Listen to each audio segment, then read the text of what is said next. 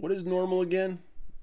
This is the Roofolution. Hey guys, this is Derek Laliberty. I'm the Chief Sales Officer for Roofle. This is a column and a podcast. You can listen to it or you can read it. Either way, I'm just glad that you're here. All week long, I've been just staring at an empty canvas. Typically, I'm overflowing with ideas for content for this column, but not this week. No, I usually find inspiration in the simple things, or those things that bring me joy. It really creates an environment that inspires humor and positivity, but this week all I can seem to think about are the things that don't. What a downer. It's really not my style, and for that I apologize. I mean, listen to me, I sound like a dumb country song.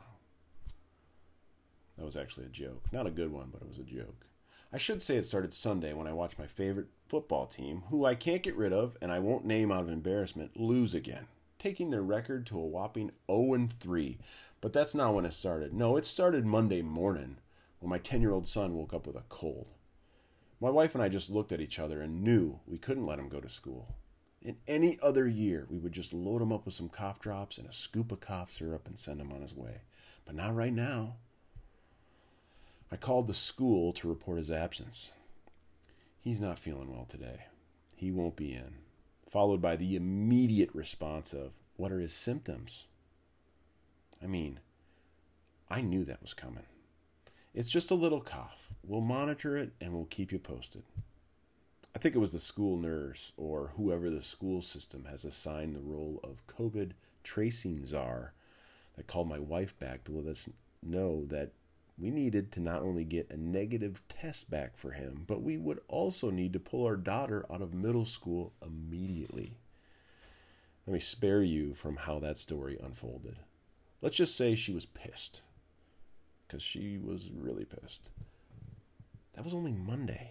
And to be completely transparent with you, I knew for a fact it wasn't COVID. And it wasn't. The test came back negative and everyone is already back in school and doing great. But that was just the start of the week. The week got much worse. But I'm not going to go there.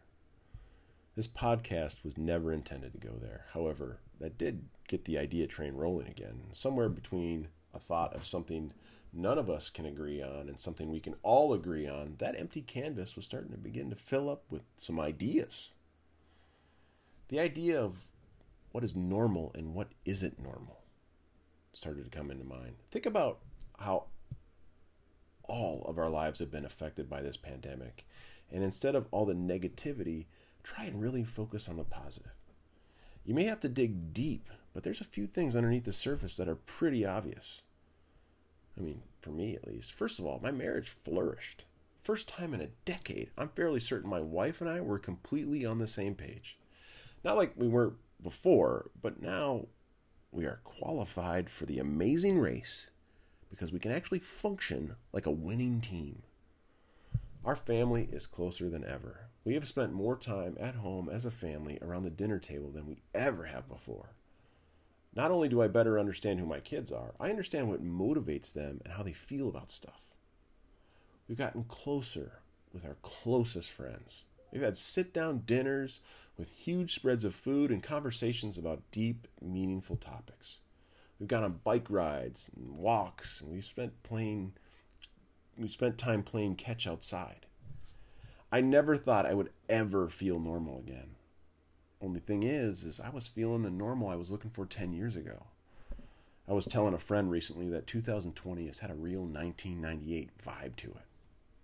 But then there are things that aren't normal. Take calling in sick for your son as an example, or watching an NFL football game without fans in the stadium, or attending church service virtually for 6 months, or wearing a mask in public. I remember seeing those people when I was a kid and thinking, what a weirdo. Now everyone wears a mask. Well, technically not everyone, and in some cases we get judged for it, which has become sort of normal, which has led me to this. What is normal? And even more importantly, when things go back to normal, will we even recognize normal? I mean, I'm an optimist, but I can't even imagine what it will feel like to go to a concert with 20,000 other people again, or go to the grocery store without wearing a mask. But here's something I can imagine. I can imagine looking back on these times and thinking to myself, That's when we started doing things differently and referring to something positive.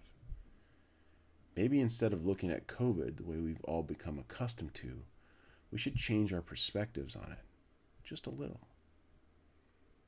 Maybe this will help us finally realize what normal is, and if not, at least allow us all to appreciate more of the simple things in life.